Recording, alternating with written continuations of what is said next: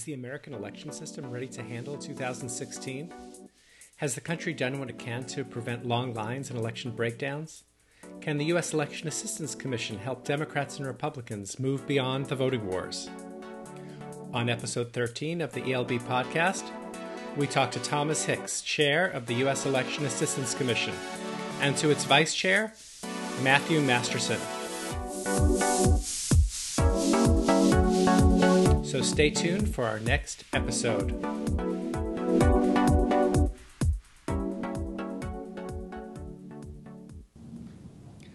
Welcome to the ELB podcast. This is Rick Haston of UC Irvine School of Law and the Election Law blog. I'm joined today by two members of the United States Election Assistance Commission.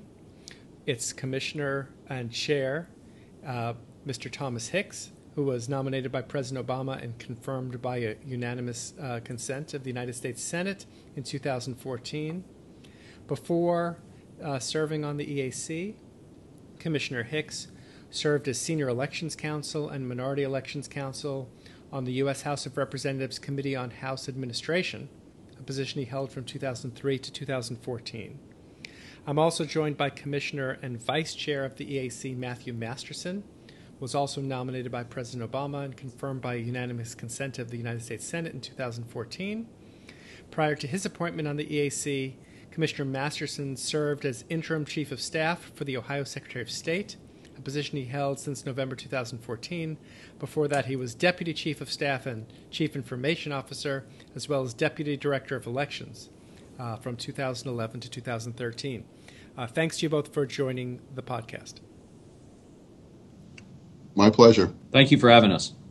I thought I'd start with some questions about election administration in the United States and then turn to questions about the Election Assistance Commission itself, much in the same way as I've conducted some interviews with some commissioners on the Federal Election Commission. And so I thought I'd start by asking you each to describe the state of election administration in the United States. How do you think things are? Do you anticipate problems, long lines, other kinds of snafus as we head into what is a very contentious election season where we could see high turnout? And I want both of you to address that, but let's start with Commissioner Hicks. Thank you. I anticipate that I always equate elections like highways in terms of traffic flowing. Sometimes you're going to have a highway that's going to have a lot more traffic, but it all depends upon how that design has been happening and whether or not there is some sort of outlet to alleviate that traffic. I think that, also you're going to have a few accidents here and there, but how you deal with those accidents will be the telling tale of how the election goes. And I think that part of the functions of the EAC is to provide election officials and other stakeholders the necessary tools to help alleviate that traffic or deal with that traffic. And so we've gone around the country talking to election officials about preparing for the primaries and preparing for the general election come November. So I think that, like with every election, there's going to be one or two incidents that happen where you might have long lines or you might have a machine or two breaking down. But how the election officials deal with that will tell the tale of how the election goes. But I think overall the election officials are prepared. They've gotten a lot of information from us on our Be Ready 16 campaign with a lot of things in terms of election workers, in terms of providing information about machines and so forth. But overall, I believe that election officials are prepared and stakeholders are getting prepared in terms of the turning people out, getting people to the polls, making sure that those people are registered in their jurisdictions. So I think that we're going to have a very exciting election season. Commissioner Masterson? Yeah, I appreciate the question. One of the first things we did this year was hold a roundtable in January with battleground jurisdictions. And I really think that roundtable, which is available at eac.gov, was incredibly instructive to the level of preparedness that election officials are bringing to the table this year and things they need to think about. And one of the dominating themes of that roundtable was the idea of contingency planning and having backup plans for backup plans. And so one of our areas of focus, and I know an area of focus for all election officials, has been to ask yourself what could go wrong, plan for that, and then ask yourself what else could go wrong, and create a plan for that. And so the answer is I think election officials are ready. As Chairman Hicks mentioned, there are going to be problems somewhere, and it's what is the plan to handle those problems and address them as they become known to the election officials. And I think the work of the Presidential Commission on Election Administration in this area that we've been able to leverage up on our Be Ready 16 page at eac.gov really speaks to that as well. There are tools available now. There's a level of preparedness and attention to handling things like lines and measuring and using data to help inform the work of election officials at this point, that the information is there and election officials are using it to prepare. So I think they'll be ready for both the expected and the unexpected. And I think, generally speaking, it'll go smoothly. I was actually going to ask. Oh, go ahead. No, I was going to say one of the, benefits of this job is that we get to see and talk to so many wonderful people around the country. And I had the privilege of going out to California for the June primary. And one of the things that I thought was absolutely fascinating was to see how they dealt with a huge issue that occurred in terms of they lost power when they were supposed to start having the return ballots and giving the results to, nationwide, since it was, basically the last primary. And so, the polls closed at 8 o'clock, and they started to have the results go out at like 8:01, and then 8:01 and 10 seconds, the power goes out. And then 10 seconds later, because they had planned for this, if this would have occurred, the backup generator kicked in. And so they were on backup power for about 4 or 5 hours, but they had planned for what would happen if the power had gone out. And I think that that's one of the things that election officials have done in terms of ensuring that they are prepared for contingency planning.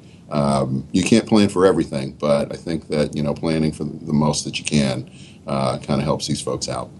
Yeah, things seemed like they were less successful in Arizona, particularly Maricopa County, where there were long lines, people online for many hours, some people frustrated, turned away. And that didn't seem to be because of something like an act of God, like a lack of electricity at the last minute. What do you think accounts for the problems in Maricopa, and how likely are we to be able to achieve the goals of the Presidential Commission, the Bauer-Ginsburg Commission, that people should not have to wait more than 30 minutes to be able to cast a ballot in a presidential election? Commissioner Masterson? Sure. It's a great question, and I think the answer is first that in the vast majority of jurisdictions across this country, they're not only achieving that goal of the Presidential Commission, but exceeding it. In general, wait times are well below that 30-minute level, and customer service needs of the voters are being met. And so I think it's important to see the successes. And that the example of Maricopa County, I think it's a really good example of a county preparing and trying to implement something that was intended as a voter service initiative, vote centers, something that I know a lot of folks are supportive of because of the options and flexibility it offers, but not accounting for challenges like a closed primary and what the data speaks to as far as the number of voters that would show up that weren't affiliated with one party or the other, and the impact that those provisional ballots had on the lines and the processing. And so I think election officials from across the country took notice of that and said, okay, that's other factors we need to take into account in order to prepare for things like lines and measure it. So if you're going to have vote centers, you need to account for obviously a larger number of folks, but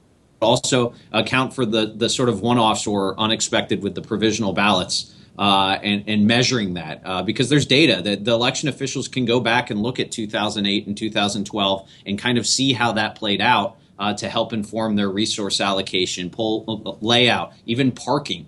We heard at our last public meeting from an election official in Seminole County, Florida, Mike Ertel, who was talking about limiting the number of left turns that he makes people make into polling places. Well, that seems so small, but that kind of time and resource allocation and understanding that matters when you look at things like lines and parking and inconveniences. And that's the level of detail that election officials are working at, and that's the level of detail we're trying to provide with the resources that we have available at eac.gov so that folks can look and measure prior to the election. Our focus is on preventing the lines now, not measuring the lines if they happen. And so we have a variety of tools and information available to help election officials do that. Commissioner Hicks, are you confident that in Arizona things are going to go more smoothly in the general election? I'm confident that things will go more smoothly in the general election, and I am very happy to say that the Supervisor of Elections, Helen Purcell, invited me out for their federal primary in August so that I could see firsthand some of the improvements that they're looking to make to overcome the things that happened during their presidential primary. And I'm really looking forward to going out there at the end of August to see this. One of the things that I also wanted to talk about is the great resources that the EAC has done in terms of getting together advocates and election officials. And one of the things, I was just in Orlando yesterday listening to disability rights advocates who were talking about how it's great to have vote centers and great to have these things, these locations in community centers and things like that. But one of the things that we need to continually look at is the number of available parking places for these folks, particularly for folks who have disabilities, who have the place cards, because if I actually live at this community center or if I'm having activities there all day, then it's less likely for me to move my car. And so if you have less parking places available for folks who have disabilities going into the place where they're looking for parking, and, you know, at some point, you know, you don't want them giving up, but you also don't want this contributing to the long line aspects of it. So I think of it as a domino effect. So we have to look at all aspects of the voting process to ensure that we can make it run more smoothly. Now, one thing that podcast listeners might not know is that the structure of the EAC, like the structure of the FEC, generally seeks to have an equal number of commissioners coming from Democratic and Republican backgrounds. And Commissioner Hicks, you come from a Democratic background. Commissioner Masterson, you come from a Republican background. And I say that by way of introduction to ask a more philosophical question to each of you, starting with Commissioner Masterson, which is, what do you think is the proper federal role in our election system? Do you think it's strong enough? Do you think it needs to be stronger? Do you favor more autonomy to the states? Do you think the balance is right? It's a great question. I appreciate you asking. My sense is really that the focus for us is simply on serving the states. The reality is the states are running the elections. That's going to be true as we head into this election in November. And so our role is simply to provide whatever resources and information we can to those state and local election officials. Chairman Hicks has done a great job setting a tone around here at the EAC and of customer service for the voters, as well as customer service for the election officials to make sure the information is available. And so I think we've done a very good job heading into what is an incredibly important election year, knowing our role as laid out in HAVA, embracing it, and trying to serve those election officials and voters as best we can with the information they need. Commissioner Hicks? One of the things that I like to talk about is that I am, of the 300 plus million people in our great country, the only person who has ever worked on HAVA from its inception, when I was helping to educate elected officials when they were drafting the bill, to working in the United States House of Representatives as overseeing it and giving advice to members of Congress as a congressional staffer, and now as a commissioner at the EAC, helping with its implementation and formation of the Election Assistance Commission itself. So I take great pride in that, and I think that we are a little bit different than the FEC in terms of whenever you deal with money. I think that you have a lot more animosity and things like that. And I love all the folks who are working over there. I think they do a great job, but I think that we were all set up to do our jobs the best way we can. And I think that we here at the EAC, I can't speak for the folks over at the FEC, but we here at the EAC are doing the best we can in a bipartisan manner to move things forward for election officials and other stakeholders so that the voters have confidence in the election system itself when we give best practices for the administration of the election itself. I do want to turn to the EAC in a moment, but just to push you a little bit more philosophically, ideally, if you could, pass a new statute or even a constitutional amendment, would you like to see a stronger federal role, or do you think that it's appropriate that the primary responsibility for running even our federal elections is with the states? Well, I think that, I had that opportunity when working in Congress to recommend to a number of members additional legislation to reform HAVA or reform the election process itself. But I think that, my own personal view is that we serve a right role right now. If Congress decides that they want to give us additional powers or take powers away, then that's their prerogative. But I think that we serve a great role right now, a unique role to help with the administration of elections. So I think that we are right there right now, and it's not too hot, not too cold. I think we're in the Goldilocks zone right now. I will add, and I agree with Commissioner Hicks completely, that it's been pretty interesting and fun to watch the states and localities as the laboratories of democracy, as they're frequently referred to. And online voter registration, I think, is the perfect example of that, where the early adopters like Arizona figured it out, worked through some of the challenges, and then as more and more states learned from it, learned about the cost savings and the integrity, they were able to implement it in a way that best fit with the way that they administered elections. And online registration has become a rousing success for those states, and now the majority of states are offering it.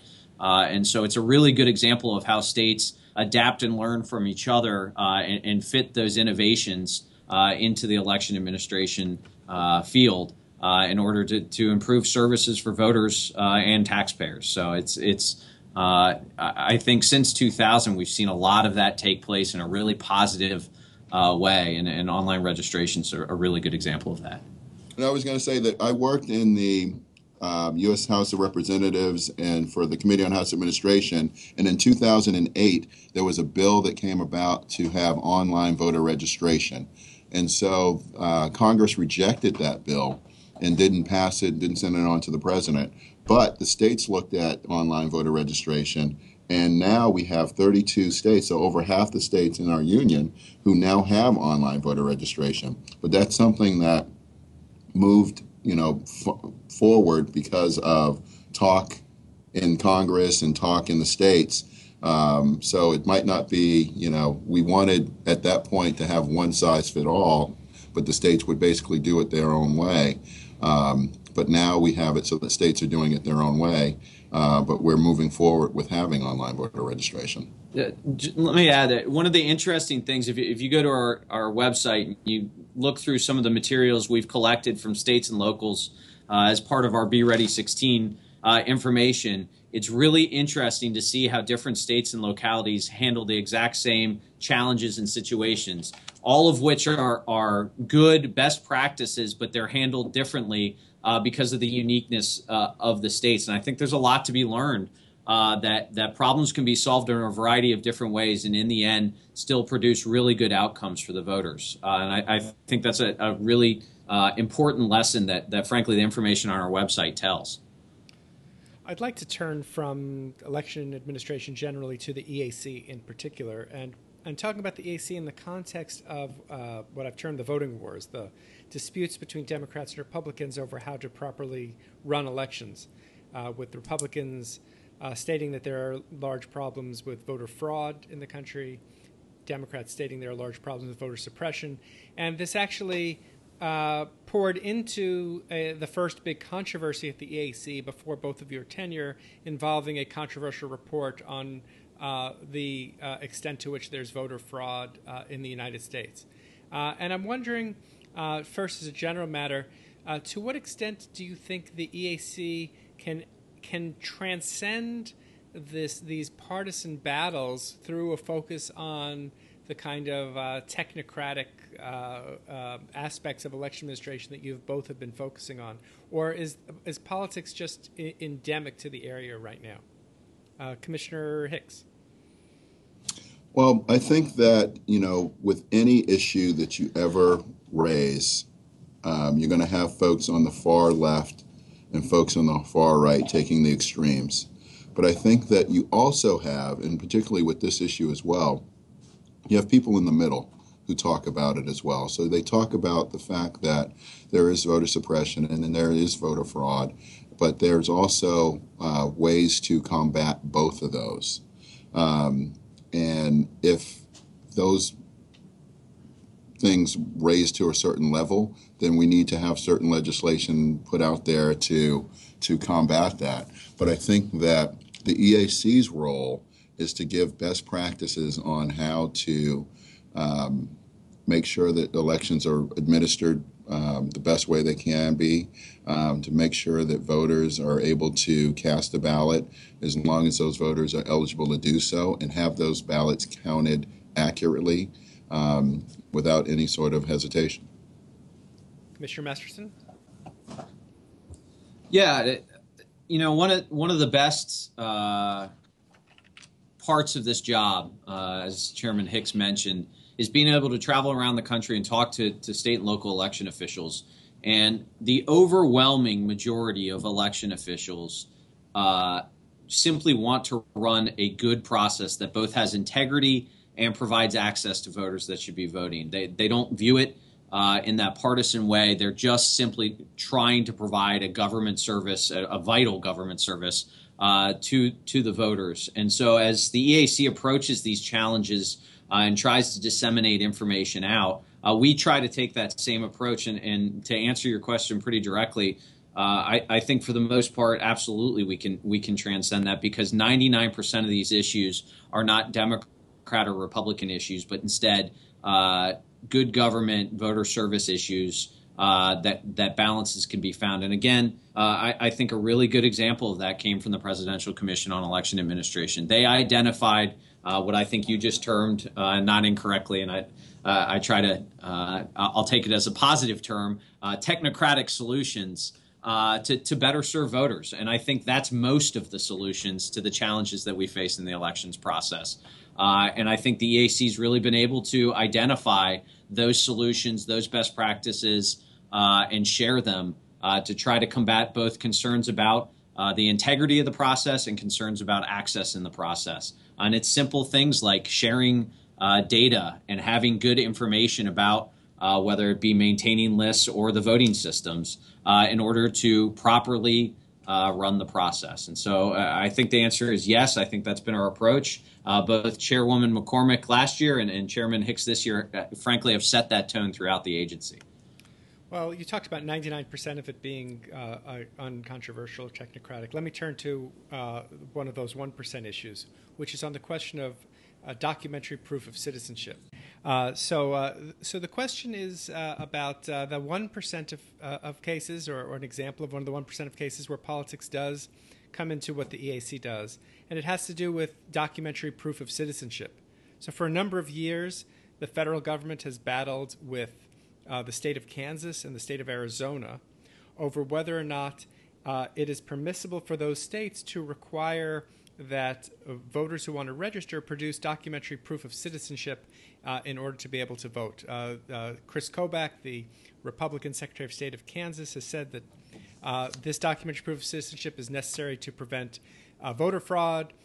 Democrats see this as a means of voter suppression, and a case already went to the United States Supreme Court on the question of whether or not the EAC's form, which allows people to register to vote by mail, must be accepted by the states for federal voting, even without that documentary proof of citizenship. And the Supreme Court said yes. And the case had been bouncing around, and then at some point in the last year, the executive director of the EAC, Brian Newby, had issued some letters stating that, yes, indeed, proof of citizenship could be required by the states of Kansas and Arizona, even in the absence of any specific approval of that from Congress. The EAC would go ahead and do that. It looks like that was not subject to a vote of the commissioners on the commission, and now the matter is in litigation.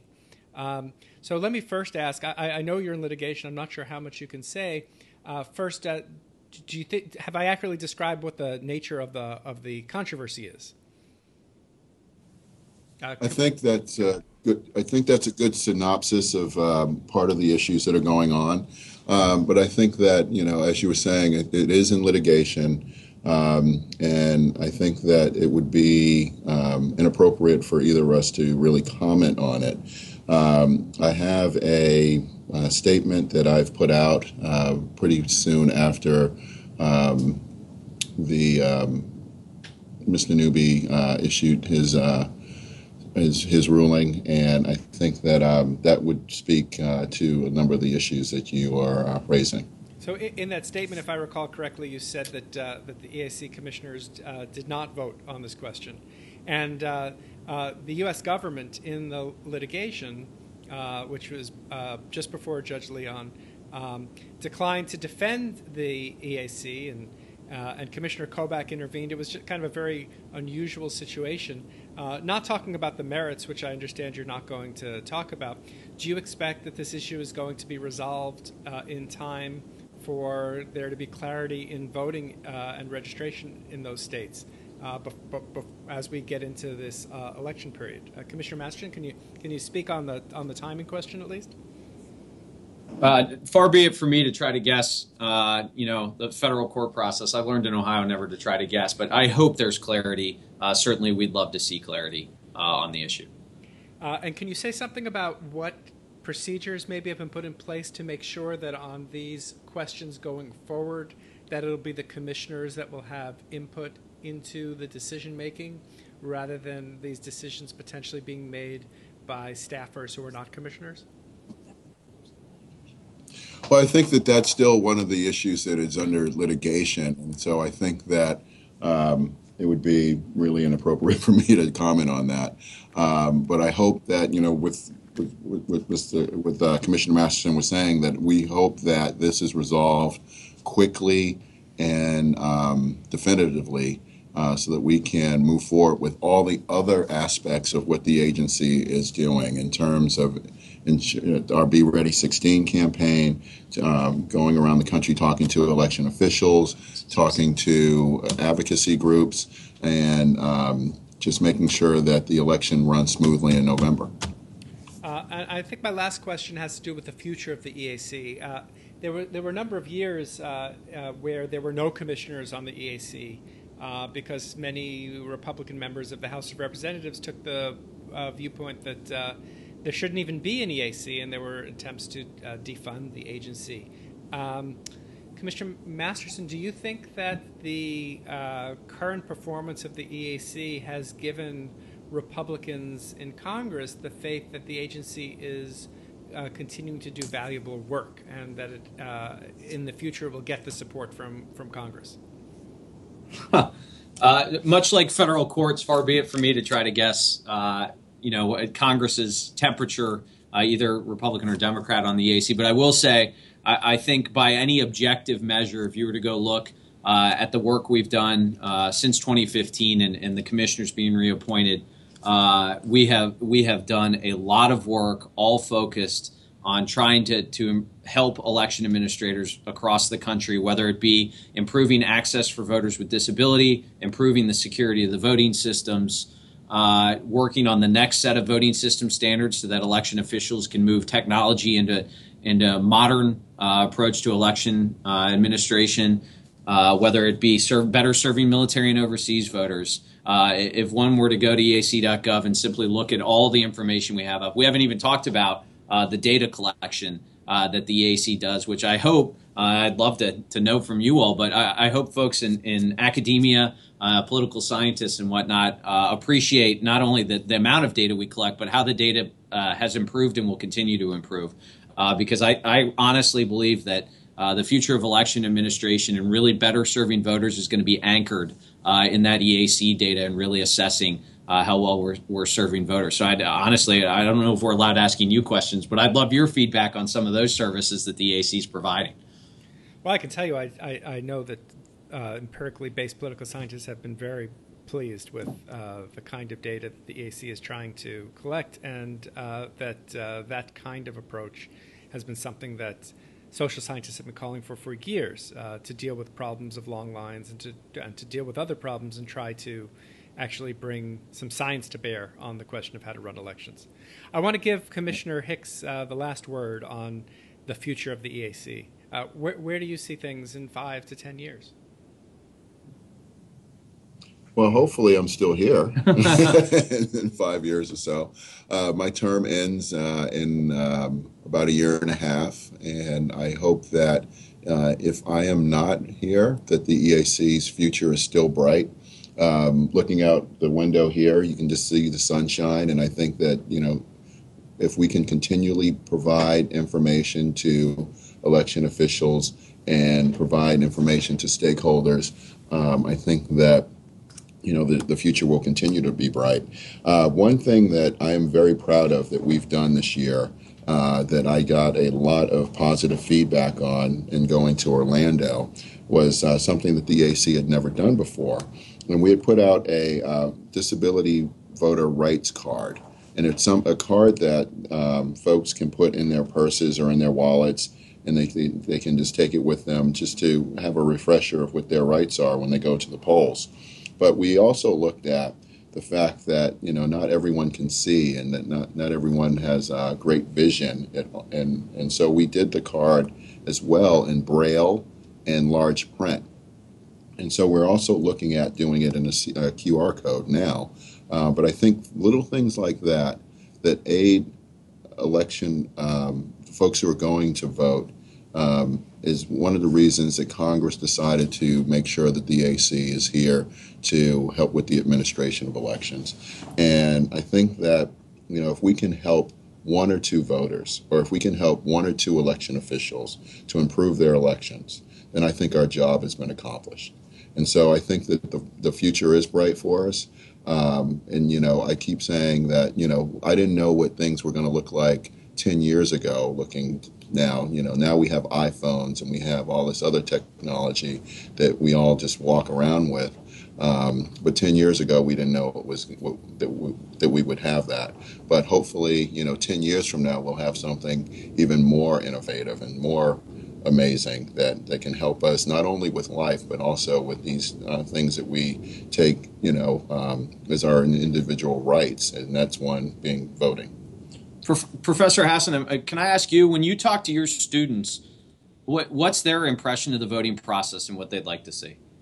Well, they're all out in California, where I think it's not a battleground state, and it's a state with lots of convenience, and so I don't think they have the same kind of experience that, at least most of them, that are experienced in other parts of the country. They have a generally positive view of the election system, but as I go around the country and I speak to various groups, I hear very different things, and the more contentious the place, the more likely it is that someone will complain about the voting system. So it's only so much you can take politics out of the system, it seems to me. Yep. Well, thank you both for taking the time to speak on the podcast. I really appreciate it, and I learned a great deal from both of you. So thank you. Thank you. Thank you. Bye now. The ELB podcast is supported by the University of California at Irvine School of Law, but I am solely responsible for its content. The technical producer of the ELB podcast is Jared Hassenklein. The theme music is the composition Jazz by the band Beat FN, used under Creative Commons license. Join us next time for the ELB podcast. I'm Rick Hassan. Goodbye.